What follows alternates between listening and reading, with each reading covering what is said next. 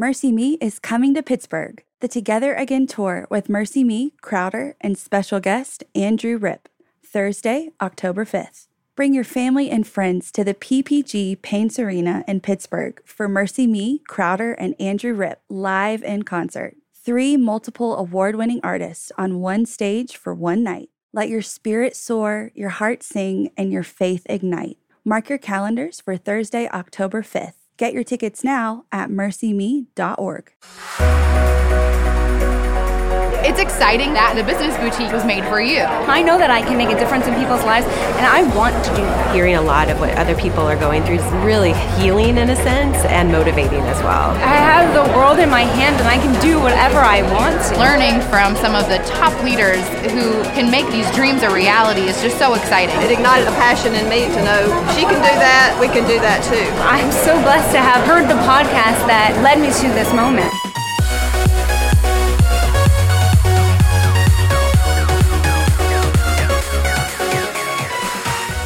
And welcome to the Business Boutique Podcast. I'm Christy Wright, and today we're talking about the never-ending struggle of time management. Then later on in the show, I'll be interviewing author and speaker Laura Vanderkam. And y'all, she has the incredible gift of showing you how much time you actually have. And believe it or not, it's always more than you think. Then later on in the show, I want us to dig into why we spend our time the way we do. If we don't know why we spend it a certain way, we can't fix it. I'll also be answering some of your questions. But first, let's talk about time management. Now, if you all have followed me for any amount of time, then you know that I have spoken on this idea of life balance, or time management, for years. It's a constant struggle in my own life, so I always have content, I always have stories, and I always have new things I'm learning. Certainly with having 2 kids at home, a 2.5-year-old son and a 1-year-old son, this is something I'm living out with you every single day while trying to chase my dreams and build my business. But what I've realized is that we can operate at the surface level. We can talk about time blocking and priorities and scheduling. We can talk about apps that are going to help you stay organized, and all of that is great. I think those are really good resources to help get you on track. But what I've noticed in my own life is that there's an underlying issue, and that is that I make excuses. That's why I want to take this episode a little bit different direction. Instead of teaching you how to time block and teaching you how to multitask the right way or talking about prioritizing your calendar, I want to get to the root of the issue. And if I'm honest with you, the root of the issue in my own life is that I often make excuses. I say things that are not true, and I make excuses about why I never have enough time. And here's the thing with excuses. We all make excuses about any area of our life. Oh, I can't work out because I don't have any running clothes, or it's going to be too much traffic, or the gym's too crowded, or oh, I can't chase my dream in my business because someone else is already doing it, or I'm too scared, or I don't have enough money, or I don't have enough Facebook fans. You hear that? We can make excuses. Now, it's not just me. I know that you do this too because I hear it all the time in coaching sessions and when I'm meeting you guys at events. But here's the problem. An excuse is not the truth. An excuse is actually a lie presented as the truth. But when we accept an excuse as the truth, you know what it does? It keeps us stuck. It keeps us justified in our little pity party feeling sorry for ourselves, and it doesn't lead to any results or actual change in our life. So instead of accepting these excuses as the truth, instead, we're going to call them what they are. They're lies wrapped as the truth. So I want to talk about the top 5 excuses I hear that steal your time. And then I want to talk about the truth we all need to hear to be set free to win. So let's talk about 5 excuses that steal your time. Okay, excuse number 1. I don't have enough time. You've said it, I've said it, we've all said it. It is just not true. Here's the thing. We have time. In fact, we spend our time on some weird stuff sometimes. Let me give you guys some interesting statistics. Do you know that women spend, on average, 8 years of their life shopping? I will admit I'm probably a little bit higher than that. If that's the average, I really love to shop, so I'm probably a little bit more than that. Women also spend 1 full year of their life just deciding what to wear. Guilty as charged there as well. But here's another funny thing. Men spend 1 year of their life just staring at women. So I'm guessing those cute outfits are paying off because people are looking.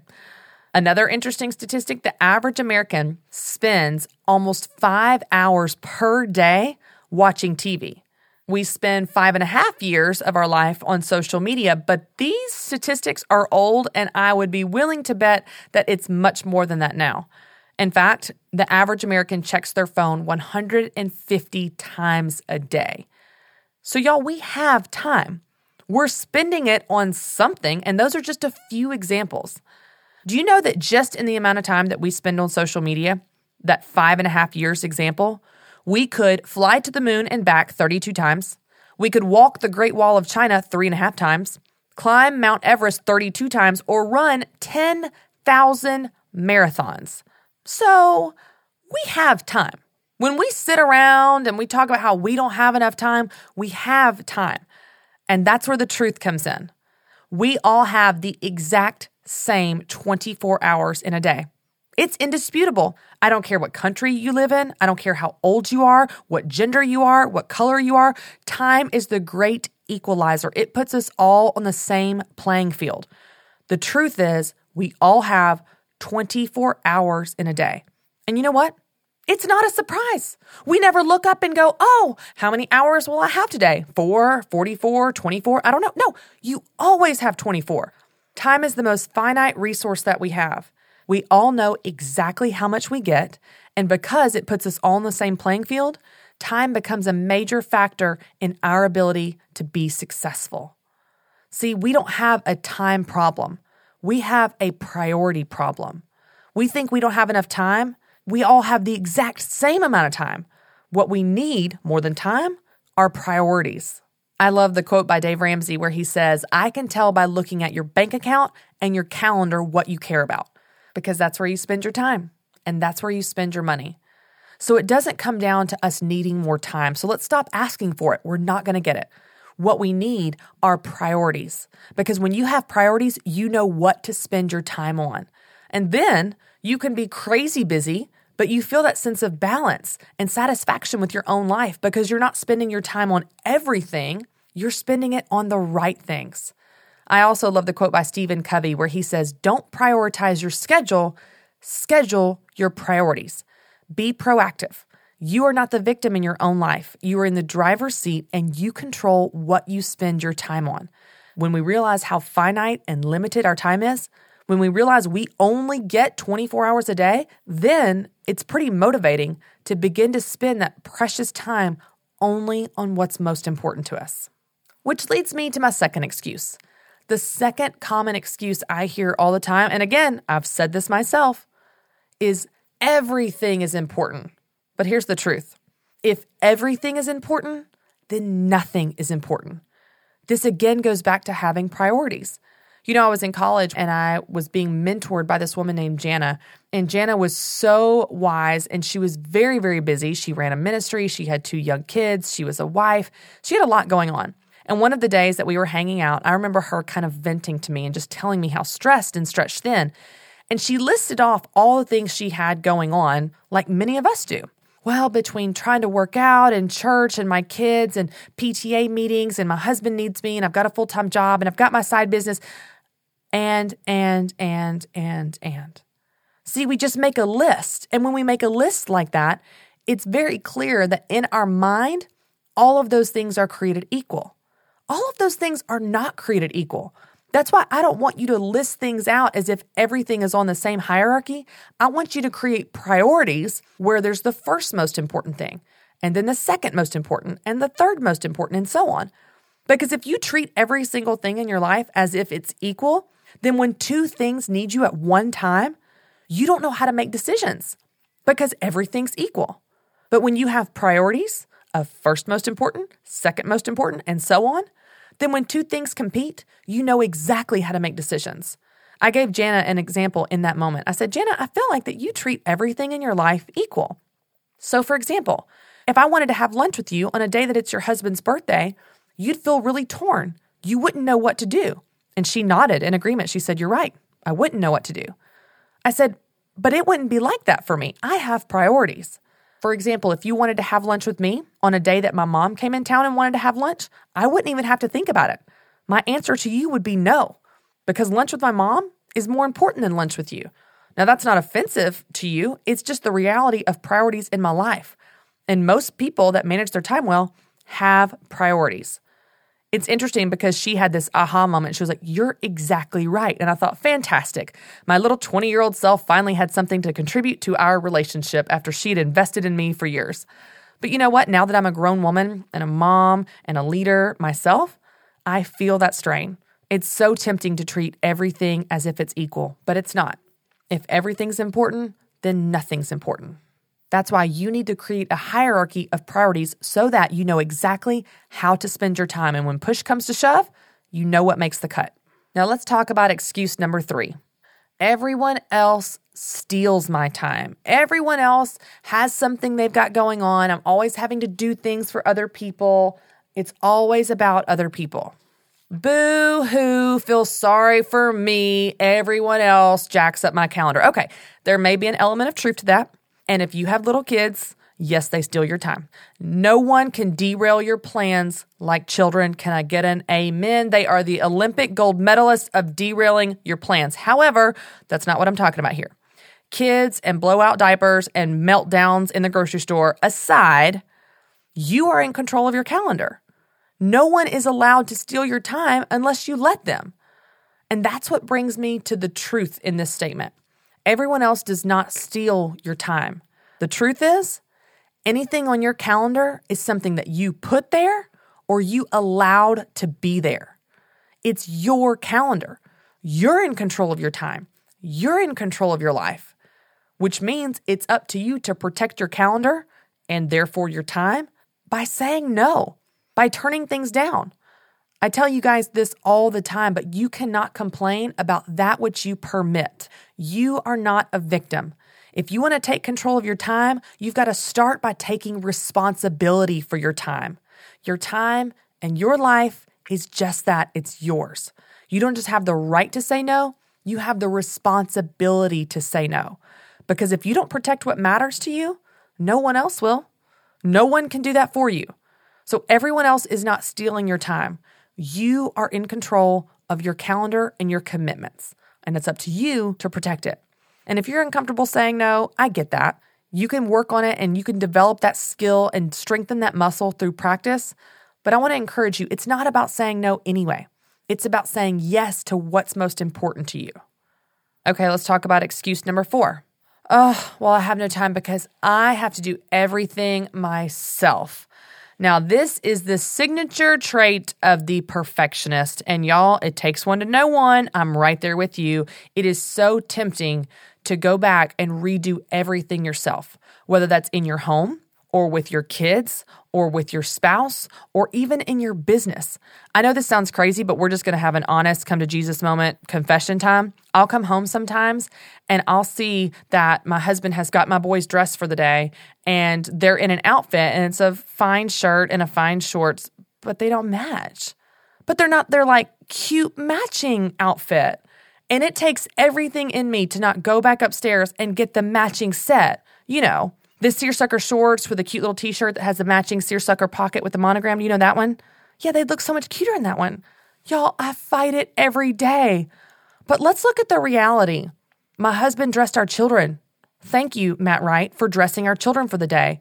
The perfectionist in me needs to just get off my high horse and settle down and be grateful for a spouse that helps with the children. And then save my time by getting out the door and getting the kids out the door versus redressing them. And I know this is crazy, but if you are a perfectionist like me, then you fight this urge every single day of feeling like you have to do everything yourself. You don't. Perfectionism is a self-imposed prison, and you hold the key. The key to freeing up your time and your peace of mind and your freedom in your own life is letting other people help you. Letting them help you do things, even if they don't do it like you would do it. Even if they don't do it, quote unquote, as good as you would do it. You know what? They did it. And by doing that, they saved you time. The truth is, perfectionism is a self-imposed prison, and you hold the key. I know it's tempting to have this Mother Teresa or hero complex where we feel like we have to be everything to everyone every minute of the day. But the reality is, you'll be a lot more effective if you let people help you. If you delegate to your team and your business, if you allow your spouse and your children to do some things around the house, if you don't have to have everything so stinking perfect, if you don't have to do everything yourself, you're going to be freed up to do a lot more things that you want to do and that I believe God could be calling you to do. But it first starts with busting through this excuse, this myth that you have to do it yourself, because you don't. All right, let's talk about our last excuse. Excuse number 5, I'll do that later.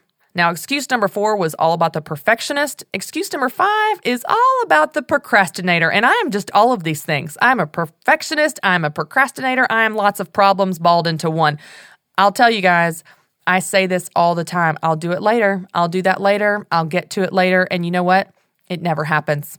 I'll give you a great example. I will clean my home office when there's time left over. And as a result, my home office is a complete disaster 365 days a year.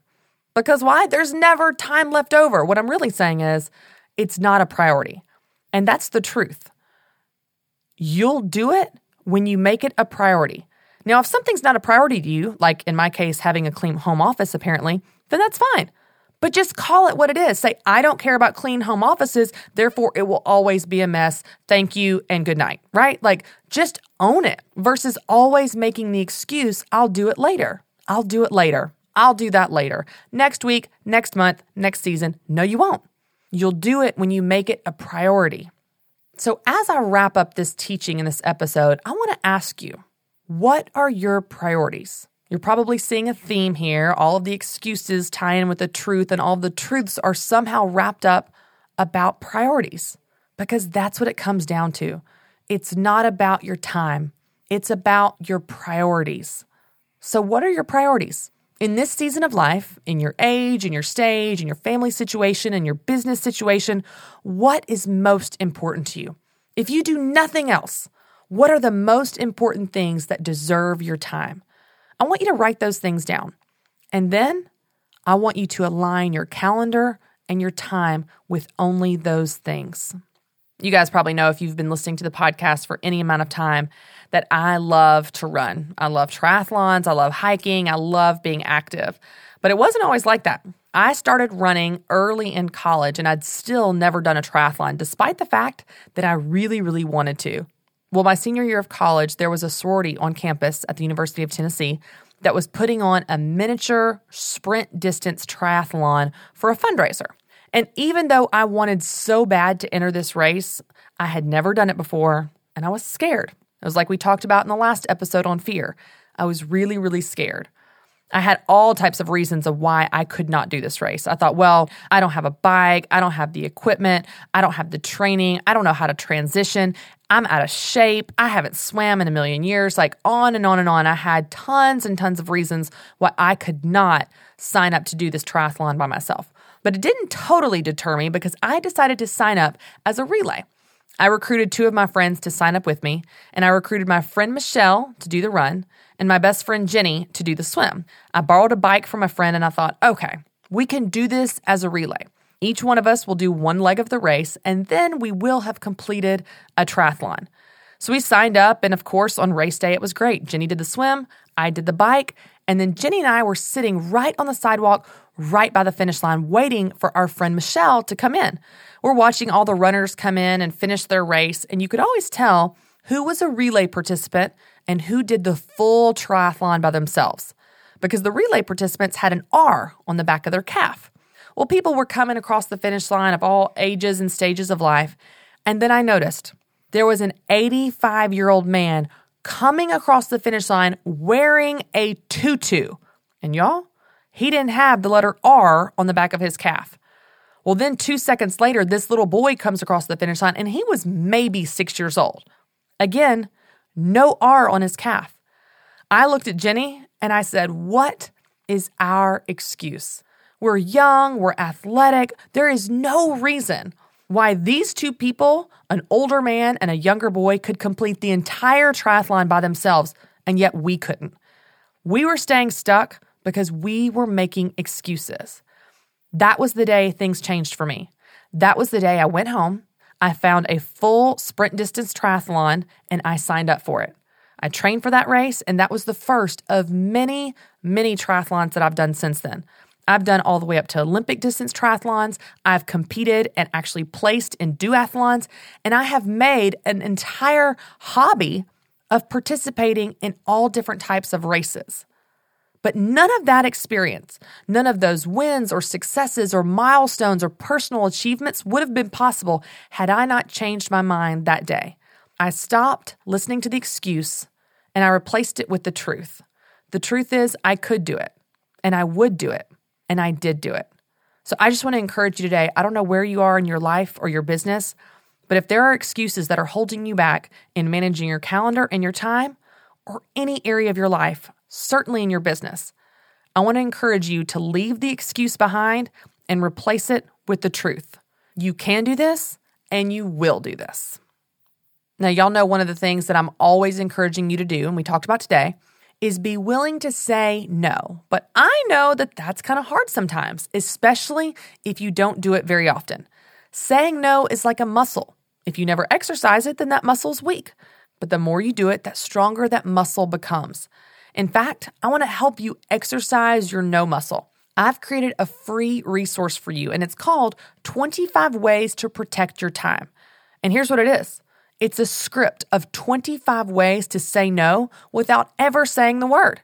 This is exactly what my husband does to me all the time, by the way, when I have a brilliant new idea to redecorate another room in our house for the 47th time. He says no and never says the word. It starts with an affirmation. He politely declines and then ends with an affirmation. It goes like this. Wow, that is so creative. You know, we don't have the bandwidth right now for any more projects, but way to be a go-getter. Now, wasn't that nice? But you know what? The answer's still the same. No.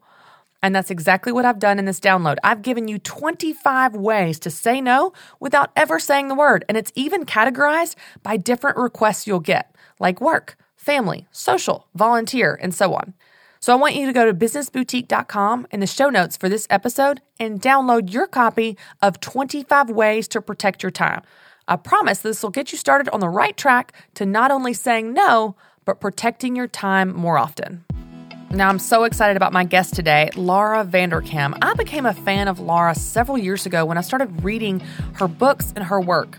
She's the author of several time management and productivity books, including I Know How She Does It, What the Most Successful People Do Before Breakfast, and 168 Hours.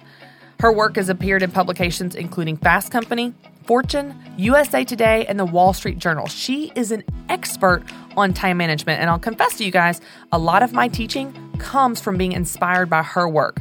She's become a good friend of mine, and I'm so excited about what she's going to teach us when it comes to time management. Laura, thanks so much for being here. Thank you for having me. You know, as I was just saying, even before we started recording, when we decided, my team and I, to do a podcast episode on time management, immediately your name popped to mind. And you've been writing on this topic for years. You've been teaching on this topic for years. And I've followed your work for years. But I would love it for any of our listeners that may not be familiar with you or what you do, if you would tell us a little bit about your work and why this topic is so important to you. Yeah, well, I've long been fascinated by the subject of time. The key thing about time is that we all have the exact same amount of it. We all have 24 hours in a day, 168 hours in a week.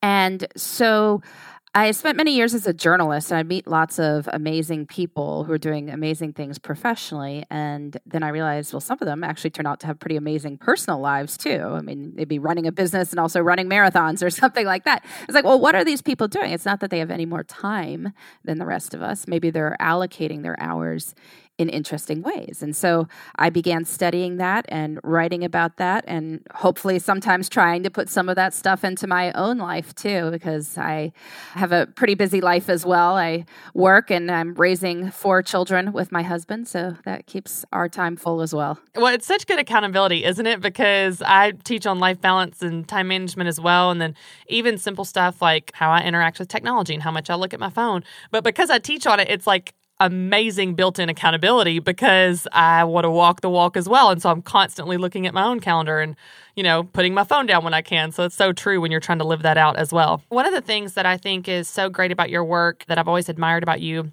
is you really take all the emotions and the fluff and the fuzzy feelings out of it, and you just break it down to very practical application. Here are the amount of hours that you have, and here's how you can use them in a way that you're happy with. And so I would love it if you would talk us through a little bit about that approach, because I know that so much of your work, or all of your work, I'm sure, is based on your research that you've done. So tell us a little bit about why this technique is what you've chosen to use and how your research plays into that. Yes, I love to have people actually keep track of their time, where their time goes, often in half-hour blocks or hour-long blocks, depending on the study.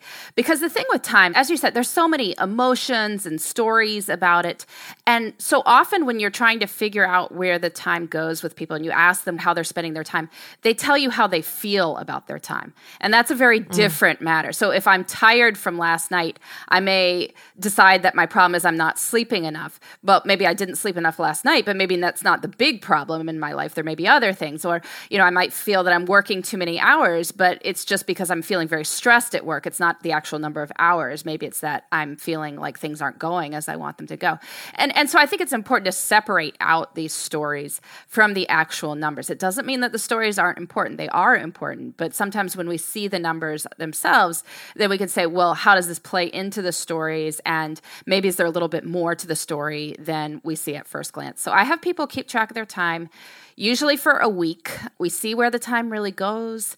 We see what time is available for things that aren't happening that we would like to have happen, or what time is going to things that we don't really want to have happen. And maybe we could cut that down a little bit. And it's very eye-opening for people. It's always eye-opening for me. I track my own time and I keep learning a lot as I'm doing it. Well, and when you have to face it that way, you realize that the numbers aren't necessarily what you thought they were, kind of like you were saying. And I know you've written about this before, Laura, where you say a lot of times we have the tendency to overestimate how many hours we work. We think, I work 80 hours a week. And I'm sure for women that are listening right now that run home-based businesses, it's easy to do because many of them have their business in their home. So it feels like they're always working. So talk a little bit about how in our minds, we tend to exaggerate some of these numbers. Yeah. And I have had people literally say, well, how many hours are there in a week? I'm like 168. They say, well, okay, I think I sleep about 50, so I'm working 118. It's like, well, really?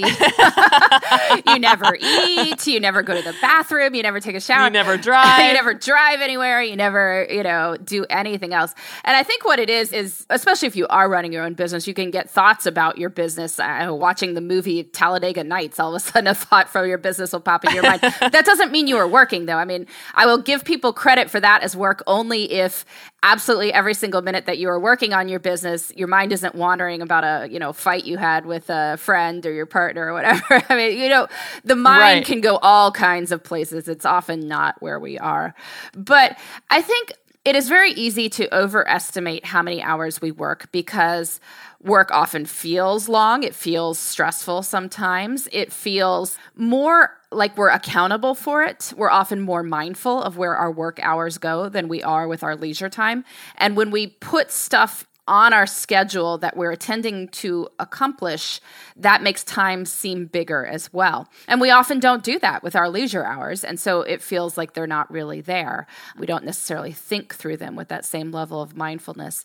So when people do keep track of their time, people are often amazed, I want to say, at how few hours they're working. It's usually not nothing that they're working, but somebody may have been telling themselves, well, I work 65 hours a week.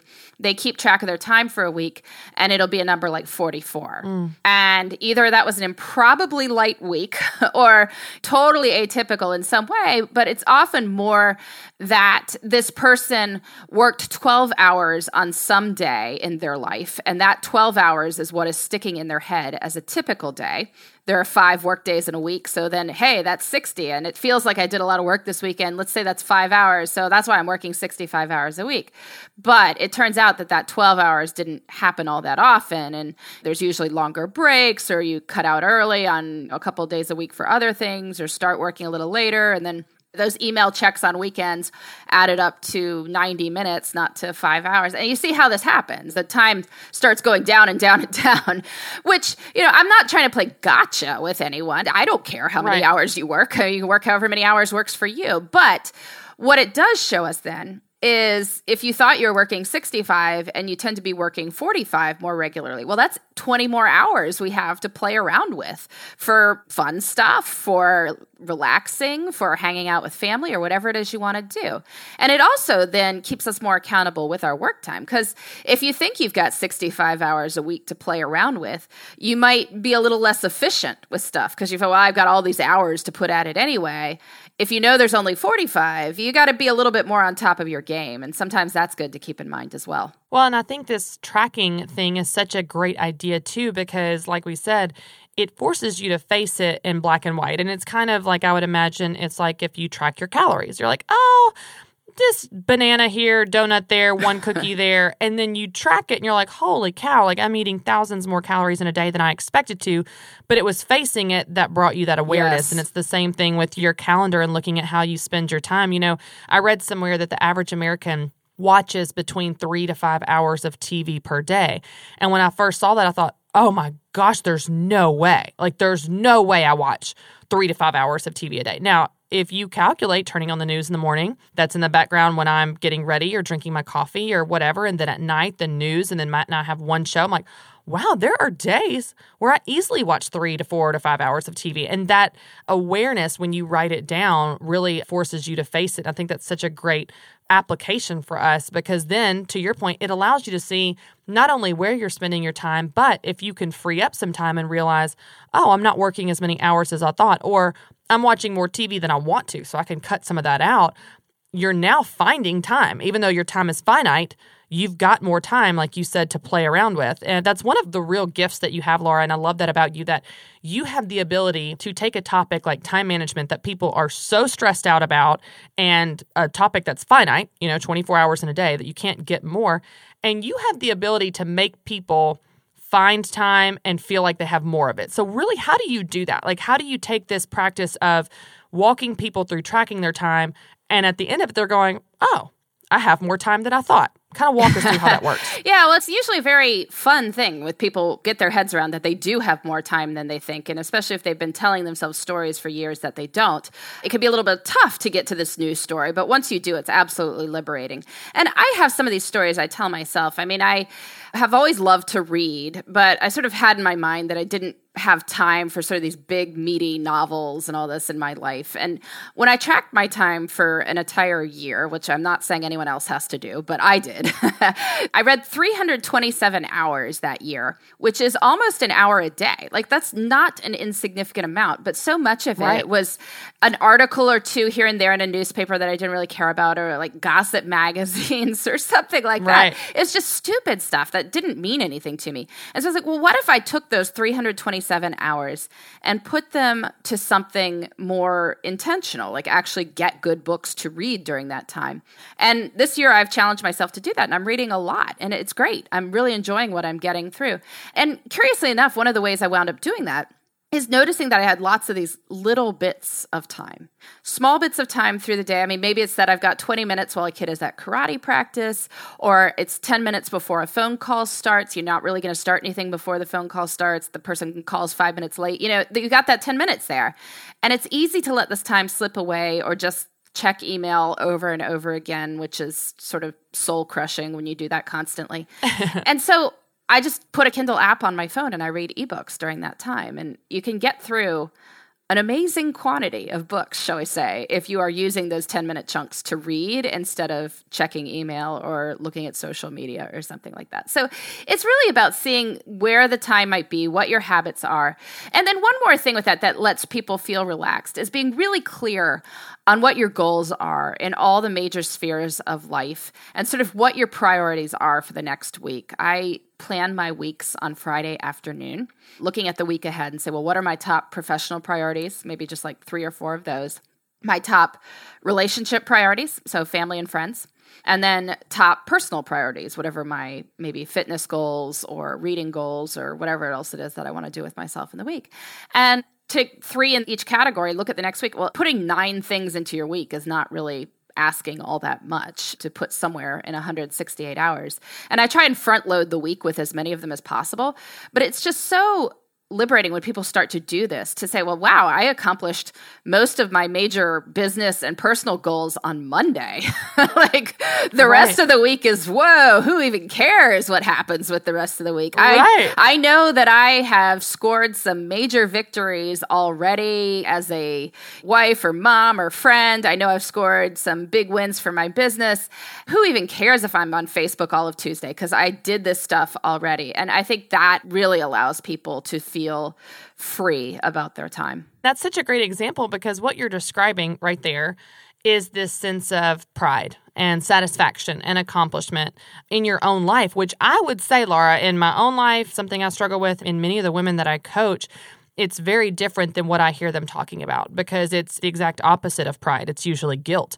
And that comes from focusing on all that we're not doing. So even if we accomplish a ton, to your point, on Monday, and we hit all of our goals, if we don't go through this exercise of tracking our time or focusing, even choosing to intentionally focus on those things that we did and the goals we accomplished, then we're always looking in the rearview mirror. We're always focusing on the place that we're absent, on the things that we didn't get to on our to-do list, and we live perpetually in this state of guilt. And it's so interesting, because I think we have a tendency, especially with social media, to judge others by everything they're doing, because they're posting it, and judge ourselves by what we're not doing. So someone may see a picture of me playing with my kids in the yard and think, oh my gosh, Christy's such a great mom. She just plays with her kids. I'm like, you don't see the piles of laundry or the fact that my house is a wreck or I didn't get to XYZ. So just figuring out what your goals are and hitting those things and being proud and satisfied in those areas. Yeah, I mean, because here's the thing. I mean, there's a million other things you could be doing, but on some level, so what? I sort of feel like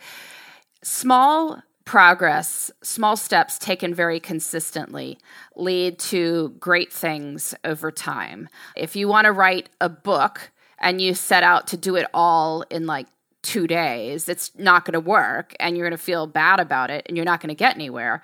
But what if you say, well, I'm going to write 500 words a day, and I do that 5 days a week? Well, I'm going to have a draft in 6 months, and 6 months are going to come one way or the other. Like eventually we're going to be on the other side of those next 6 months, and you could either have a draft of a novel or not. But by making those small, consistent steps, you're far more likely to get there than cutting off more than you can chew and then getting discouraged and stopping. I think it's the getting discouraged and stopping that leads to people not achieving their goals. I mean, so many things. It doesn't take much in the short run.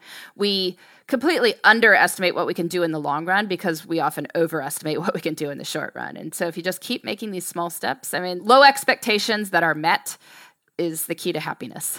Oh, I love that. That's a good tweetable line. It's so funny as you talk about this, Laura, though, because I am just your typical entrepreneur mindset where we just live in extremes. And I teach baby steps. Dave teaches baby steps. I'm all about these small incremental progress, exactly like you're talking about. But Laura, it's so hard because that's not impressive. That's exactly where it gets us, like you're talking about. We get discouraged, and it's these unrealistic expectations, and we burn out and we give up. And it's really in the safe middle of moderation where success happens, and you take those baby steps that get you to those bigger goals. But we've got to be willing to be in those baby steps, and often we don't want to. I'm your typical extremist. I'm either working out every day or I'm eating Oreos by the sleeve on the couch. Like there's no in between. Like it's one or the other. I think the important thing with that is that you'll get to write that Instagram post. It's just you'll write it 6 months from now. And so and it's like, look, I finished a draft of a novel. Like you didn't get to write it today, but you wrote it 6 months from now. And that's still there. I mean, you still get credit for it. That is 6 months of you. Or you want to run a marathon and you haven't walked a mile. Like I bet in 18 months you could.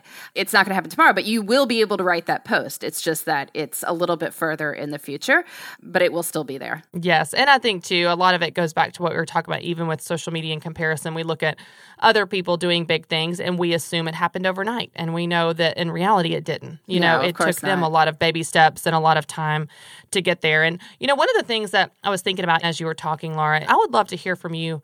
What are some of the common themes that you see in your research? Because I know even just with me coaching women, I see patterns. I see mom guilt or overwhelm or the lines blurred between work and home because they work at home and their businesses run out of their home. But I'd love to hear from you. You work with highly successful women in major companies, high levels of leadership that are in demand, not just in their career. They also have successful families and friends, and they take care of their body and so on. So I'd love to hear from you. What are some of the themes that you see? What are your top findings you're seeing in your research with women that you're working with? Well, there's a couple I see. One is work-life integration is really the name of the game these days. And that's probably intuitive for a lot of your listeners who are entrepreneurs running side businesses or things like that. I mean, work and life blends together because it has to. But I found that even women in jobs that don't seem particularly flexible or that would lend themselves to that sort of thing often do take the flexibility, whether anyone has officially granted it to them or not. So many women, for instance, even if they're working in an office, will leave the office at a reasonable hour, go home, spend their evenings with their family, and then do more work at night after the kids go to bed. And for somebody who doesn't work right next to them, for all they know, wow, they're still working at 10 o'clock at night. What a go-getter. But it's like, well, you didn't see that she was home with her kids from 6 to 9 p.m.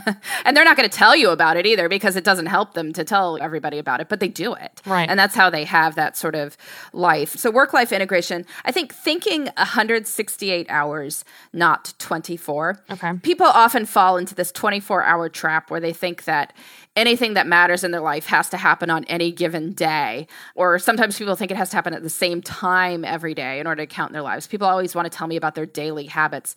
But then I ask them about their daily habits. It turns out they often mean Monday to Thursday. That's not daily. That's 4 times a week. And so if you keep in your mind, like anything that happens 4 times a week is happening more often than it isn't, well, it doesn't have to be Monday through Thursday. I mean, it could be Thursday through Sunday, honestly.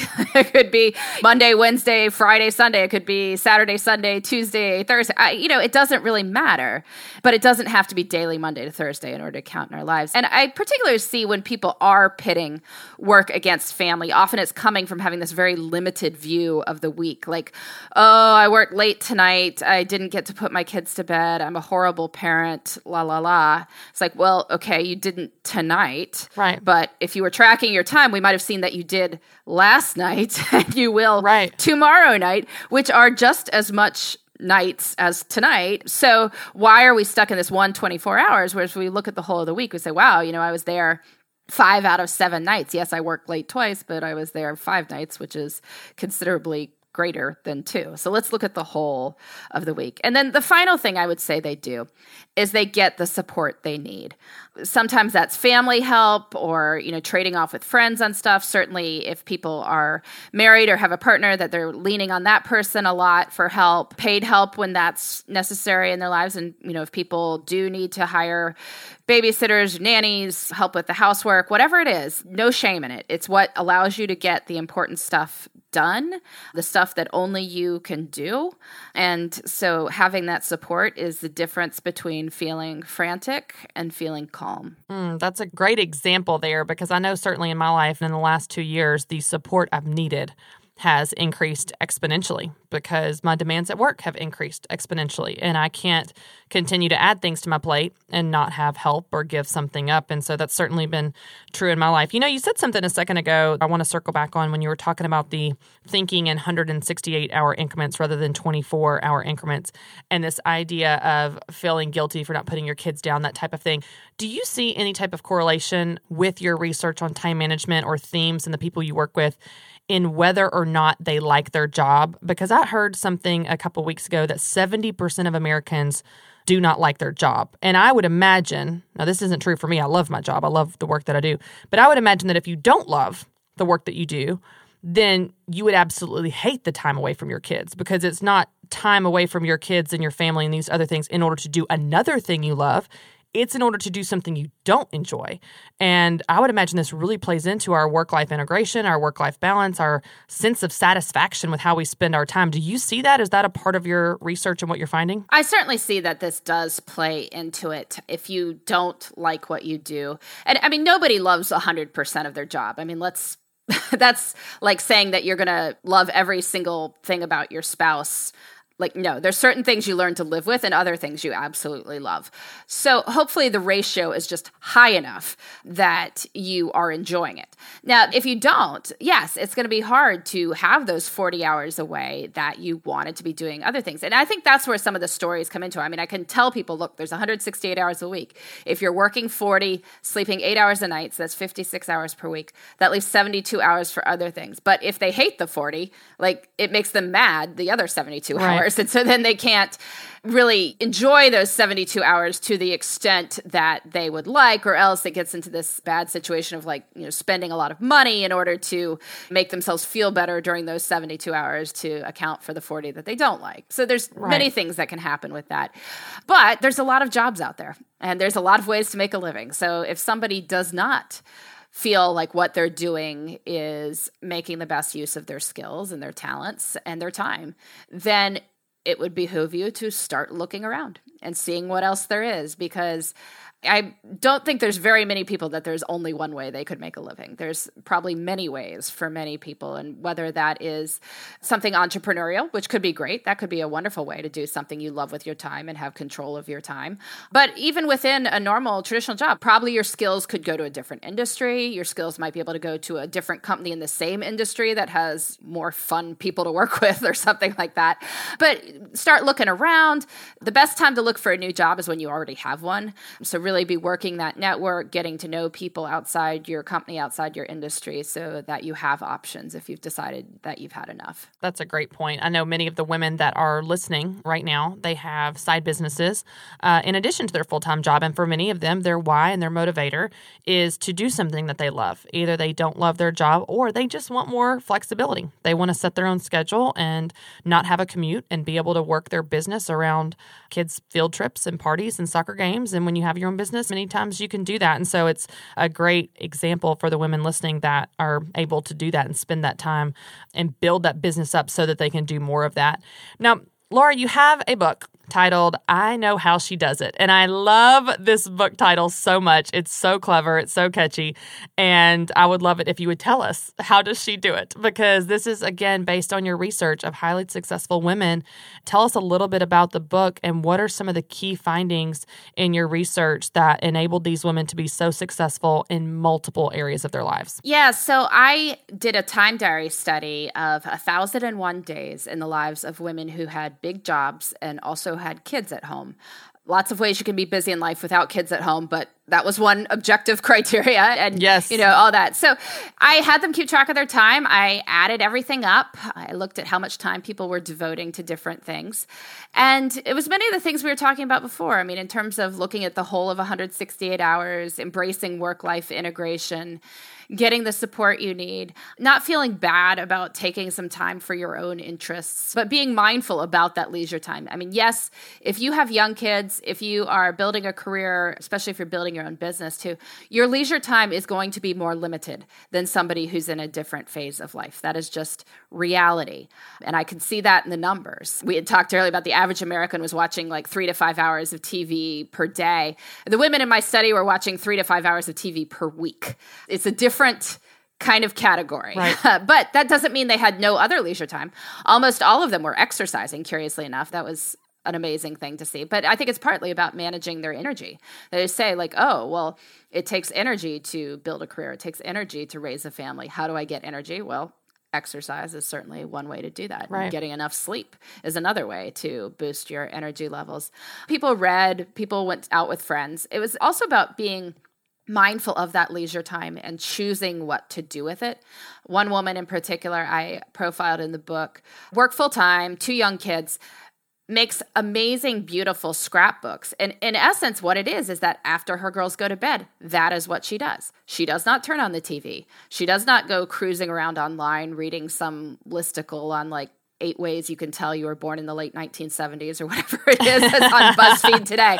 But, she doesn't read that stuff. She gets out her scrapbooks and she does it. And it turns out there was like 2 hours after her kids go to bed before she has to go to bed. So that's not an insignificant quantity of time. And so she could make these gorgeous scrapbooks and really tap that artistic side of herself. But it's about consciously using that time for something meaningful as opposed to letting it slip through her fingers by watching TV, being on social media, that sort of thing. I think that's something that so many people miss because it's not about these are right activities or wrong activities, but simply being intentional. And, one of the things I'd love to hear your thoughts on, Laura, is this idea of seasons. And I speak on this often, I guess, because I experienced this in my own life. So, for example, this past spring, I was on book tour. All of last year, I was writing the book, Business Boutique. And I did exactly what you were referring to earlier, where I would get home at 5:30. I'd hang out with my son, Carter. My son, Conley, wasn't born yet. I was pregnant with him. Hang out with Carter and my husband until he went down at 7. And then I would write until 10, 11, midnight. And I would turn in these different chapters of the manuscript or edits and so on.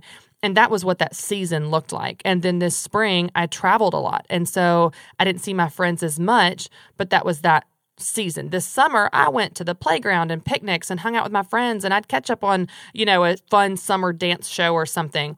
But that was that season. And so for me, my priorities tend to shift, and maybe it's just the way my business is structured, but tend to shift per season where what's a priority in one season may be a little bit different in another season.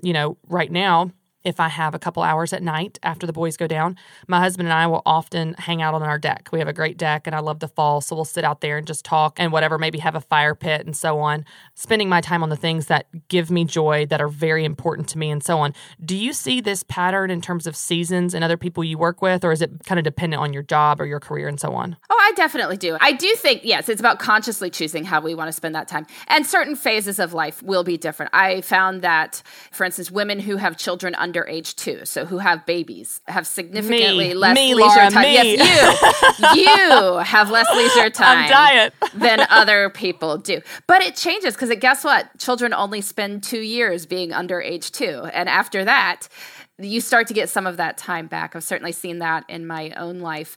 My littlest guy is now 2 years and 9 months. And what I have been able to do this year in my leisure time is a lot greater than what I could do last year in my leisure time, right, just because more of it exists. Like, he can play in the basement without me worrying that he's going to find a fork and stick it in his eye. Time opens up in a way that it doesn't when you have very little kids. So that's a phase that will change. I mean, women who have very young kids are often feeling a little run down, as one can imagine, but it does change. That's great. And there may be more time for sort of bigger pursuits later, but that doesn't mean that if something is a priority for you, even if you do have young kids, you can still do it. I mean, you just have to be more clear on what is a priority for you. So there are definitely people who travel with young kids, or who figure out a way that they can take, say, 2 longer international trips a year if they've got family who's willing to help out with the kids, for instance, and that's a priority for them. That's how they want to spend their time and money.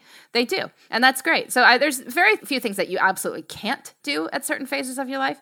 It just helps to know that some times in life, time will be a little bit more constrained feeling than other times of your life. Well, and I love what you're talking about, because you're really giving us permission to live in week increments where, like you said, something may not be perfect on a given day. You may not have any time for one particular thing you love or that's important to you on a particular day. But throughout the week, you're able to spend time on those things that are the most important to you. And really, a lot of what you're saying too, Laura, is focusing on what you are doing, not on what you're not doing, and being intentional with how we're spending our time on those most important things, and then being proud of that, being really happy, like, hey, I hung out with my kids, I cooked dinner one night this week, or here are the things I did do, and being proud of those things rather than always focusing on what you're not getting to. And I just really appreciate this help, because this is something that, even though I teach this, it's a daily struggle. I do have 2 kids that are 2 and 1 and have a business and have a lot of interest. There are a lot of things I enjoy. I love to run marathons and time with my husband. And sometimes it just feels like you don't have time for all the things you want to do. And so it's just so helpful to have an outside perspective and your wisdom and your experience and just really practical tips for us that we can put into practice. And I think this time tracker activity is a great challenge for our listeners to, for 1 week, actually track our time. So I would love it, as we're wrapping up, if you would walk walk us through exactly how to do that so that they can do this and then see how much time they actually do have. Yeah, I think it is so valuable to track your time, and I really hope some of your listeners will try it. If you do, feel free to email me your time log. I'd love to see it. But I track my time on a spreadsheet. It's very simple. It's got half-hour blocks on the left-hand side of the spreadsheet. It's got days of the week along the top, and I just fill it in. And it's very basic, like work or sleep or hung out with kids, drive in car, clean up kitchen, whatever it is. But seeing the patterns overall really helps me. It doesn't have to be perfect, but it's better just have it be done. You can get a time tracker from my website, which is lauravanderkam.com, but it's really very simple. You can make your own. There's also dozens of time tracking apps on the market that some people enjoy doing. Or you walk around with a little notebook, like you want to look all artsy with this moleskin notebook you're writing in all the time. You can do that. Like so whatever you want to look like, your hipster time tracker here. It's more important that you get through the time, that you're honest about where it goes, and that you start to notice the patterns. And at the end of the week, you look at it and first ask yourself what you like about your schedule, because it's your life. So hopefully there's something that's working really well, and we should celebrate that. Ask what you want to spend more time doing with your life, and figure out what you want to spend a little bit less time doing, and see how you can make those changes. That's so good. Laura, thank you so much for all of your help and your tips and such great advice and wisdom for us to put into practice in our lives, but also will help us even in our businesses. I would love it, as we wrap up, if you would tell our listeners how they can connect with you, email you, get the time tracker, follow you on social media, all the good stuff. How can they find you? Yeah, so my website is lauravanderkam.com. That's just my name. You can email me, lvanderkam@yahoo.com. So just first initial, last name. Social media, boy, where am I not? I lose track. I spend too much time on social media. Can I admit that on a podcast on time management? Yes, confession time. Yes, Twitter. Twitter may be the easiest place. I'm at lvanderkam there as well. So I'd love to connect with people. So I hope I'll hear from some folks. Awesome. Laura, thank you so much for your time and for hanging out with us. And I know a lot of our listeners are going to be having some eye-opening moments when they look at how their time is spent. And I just really appreciate you taking time with us today. Thank you so much for having me. Gosh, isn't Laura great? I was sitting here taking notes with you guys because every time I'm around her, I learn something new. Now, I want to stop for a minute and talk about something different. We talk on this show all the time about specific aspects of your business like social media and marketing and selling and time management. But this week, I want to go back to the basics for a second and let's talk about why. Specifically, why we're doing what we're doing. I'm going to be honest with you all. It's mid-November. I just had our huge business boutique event in Nashville, which was amazing. I'm traveling every single weekend this month, and I've been traveling most of the fall. I'm really busy, and I'm really tired. But it's very easy to get busy and forget about your why. It's easy to just crank up the speed on your treadmill and you run faster and you add more to your plate, but you have no idea what you're doing, where you're going, or why you're doing it. So I want to stop really quick, and maybe this is because this is what I'm going through in my own life, and maybe some of you are too, but I want us to stop together and reset. Let's remember our why. Why are you doing this? Why does it matter to you? Why are you making the decisions that you're making? Why are you spending time on the things that you're spending time on? It's so easy to continue to say yes to opportunities and continue to fulfill commitments that you've fulfilled for years and years because, well, you've just always done it. But that may not be right for you in this season that you're in. So we're coming up on the end of the year. We're going into 2018. It's going to be a new year in your life, in your family, and in your business. You're probably going to set some new goals. In fact, I hope you do. But what needs to be different about next year than this year? What's the new season that you're moving into, and what do you want to spend your time on? When you just simply ask yourself a question, why am I doing this? It helps you think about if it's the right decision for you.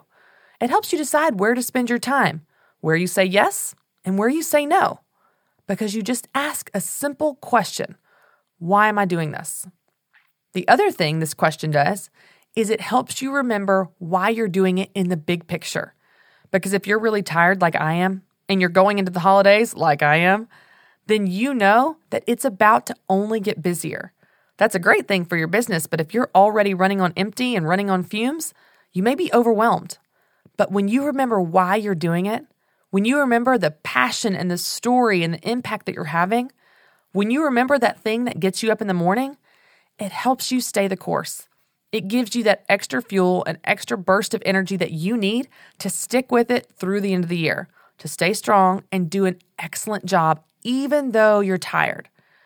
So I want you to think about a few things. Number one, what's your why? What's your big picture why for this business? If you don't have that somewhere front and center in your office or your car or your workspace, I want you to write it down. Let that fuel you through this next season of the holidays. The second thing I want you to ask yourself is, why am I spending time on the things that I'm spending time on? That's going to help you reevaluate your calendar, especially going into the new year. There may be some commitments that you need to cut off and maybe some new things you want to add on. And the third question I want you to think about, especially going into next year, is where do you want your life and your business to be 1 year from now? When you're listening to the podcast next November, 12 months from now, what do you want to happen in your business? Where do you want to be? What's going on? I want you to visualize and imagine every single aspect of it. Where are you living? How much money are you making? What are your kids doing? What's your husband doing? What are you doing? I want you to think about those things and paint that picture. And then I want you to back out of it. What has to be true today for that result to come true in 12 months? What has to be true in 3 months to move you towards that 12-month goal? I want you to start to think about where you want to be a year from now and back out of that and begin to make decisions today about how you spend your time, what goals you set, and what actions you take to begin to move you in the direction of that 12-month vision. You know, at the end of the day, I want you to chase your version of success. It's very easy with social media to look at everyone else and what they're doing and how they're building their business and what they're selling and what's working for them and think, oh, I've got to do it that way. I've got to build my business that way. I've got to raise my kids that way. I've got to do life that way. But you know what? You don't. It's your life. It's your kids. It's your marriage. It's your business. You do it exactly how you want to. So think about your why of your business, your why of how you spend your time, and think about where you want to be in 12 months. I want to help you chase your version of success, not some version of success that you feel pressured into or guilted into or compared into.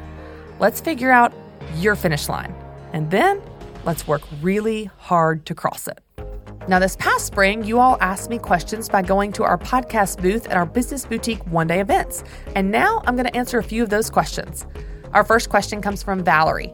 Valerie, what's your question for me? My name is Valerie, and I'm starting a photography business. I live in a really small town, like it's really small, there's not even a Walmart, and I'm charging more than everybody else in our area, and I'm not really charging a lot. I've already figured that that's the least I can charge, and really I'm making less than I would if I worked at the office that I work at. I feel bad every time I have to tell people this is how much I charge, or they ask, why are you charging that much? How to value myself and to not feel like I have to give it away for less. Valerie, that's a tough situation, and I totally hear you. One of the things that I teach women when I'm talking about setting a price for your product or service is that you want to consider all the variables when setting your price. 2 of the variables you want to think about are location and what the market will bear. Now, if you live in a small town, then what the market in your small town will bear based on your location is probably a lot less than someone in a larger town or even a big city. That's going to be a reality in the business that you're setting up. But that doesn't mean you can't make more money. So first, let me answer your question about how to value yourself and not feel like that you have to give it away for less. You need to deliver. You need to give them the best photos they've ever had. If you deliver on your promise and you deliver great quality and great service and great photos, then people don't mind paying more because you're delivering more value that matches the price you're charging. The only problem is when you raise your prices but don't deliver on your promise or on your value. So be sure that you're over-delivering on your actual skill and on your photos, and then people will be happier to pay that price. However, if you're still hitting a ceiling of what people can afford in that small town, I want to encourage you to think outside the box. And in your case, the box is your town. How can you make more money in your business outside of pay-for-service photography? Is there a way that you could teach a photography class online? Is there a way that you could teach an editing class online? Could you record a course? Could you have some other format for creating income into your business that opens up your marketing to the entire world through the internet versus being stuck only being able to charge the people in your town? Because not to mention, if your small town will only pay a certain price point, you've also only got so many people in your small town. You're going to max out at some point. So I just want to encourage you. First, be sure you're delivering on the value you're providing through your photography business, and then that justifies you charging more than anyone else. But secondly, don't stop there. Think of ways to create multiple streams of income, residual income, and other sources of revenue into your business beyond the photography business where you're actually shooting sessions. Find ways to create an online component to your business in order to diversify your income. If you do those two things, you'll be on your way to making more money in your business. Great question. Now, our next question is from Myra. Myra, what's your question for me? My name is Myra, and my daughter is 12 years old. My question is, how can I get my daughter involved in a business? How can I advocate her? How can I help her, guide her? She has so many ideas. She's a very creative person. She's always asking me, how can I do this, Mom? How can I sell something? But I don't know how can I help my daughter to get involved in something like that. How can I help my daughter to brainstorm ideas of what is one specific for her to choose? Myra, I love that. That makes me so excited for you and for your go-getter little daughter. I'll tell you, sometimes just exposing your child to things can be enough inspiration to get her going. So as silly as it sounds, if you show her some of my videos on YouTube or you let her listen to the podcast, if you're listening right now, Myra's daughter, I think that you're awesome and I think you're going to rock it. Sometimes just exposing children will give them the jump start that they need. For you, though, it sounds like you have a creative daughter and it sounds like she has a lot of ideas. I would help her pick one idea and follow through. What one idea is her best idea, her favorite idea, her easiest idea? When you find that idea, help her take some baby steps to bring it to reality. If it's a product, how do you get the product created? How can you actually put a price on it and start to sell through Facebook or even in the local community center or a YMCA or at church? Just dip your toe in the water. All you're doing right now is trying to expose her to it. When you expose her to business and to what it feels like and to how to interact with people, that's going to teach her a lot simply through experience.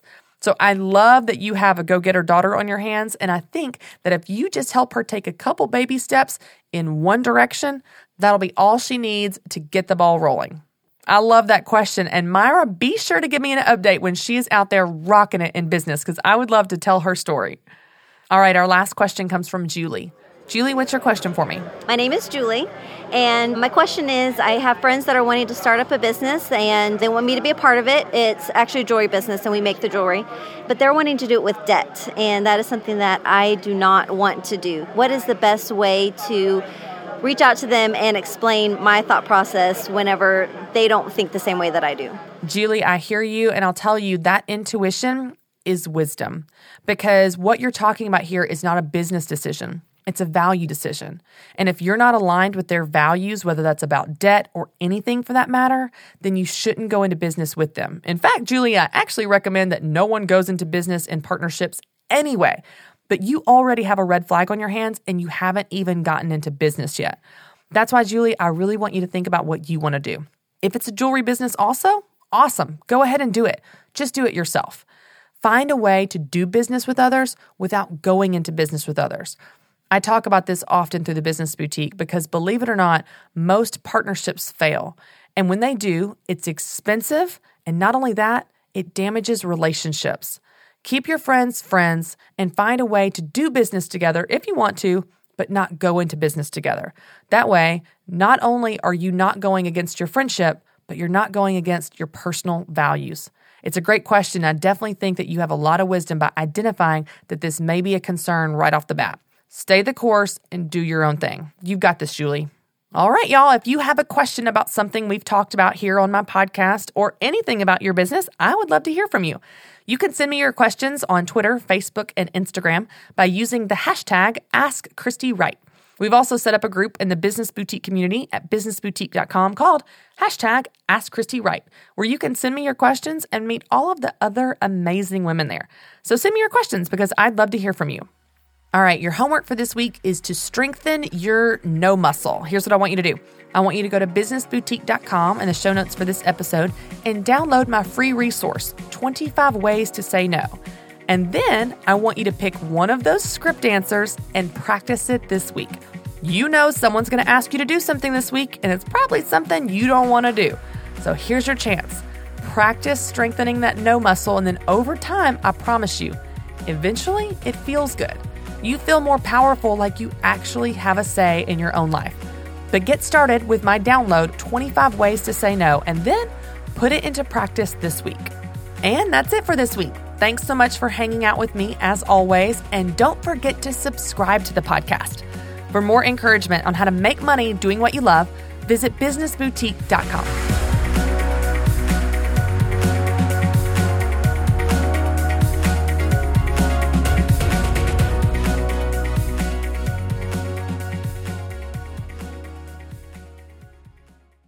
Mercy Me is coming to Pittsburgh. The Together Again tour with Mercy Me, Crowder, and special guest Andrew Rip, Thursday, October 5th. Bring your family and friends to the PPG Paints Arena in Pittsburgh for Mercy Me, Crowder, and Andrew Rip live in concert. 3 multiple award-winning artists on one stage for one night. Let your spirit soar, your heart sing, and your faith ignite. Mark your calendars for Thursday, October 5th. Get your tickets now at mercyme.org.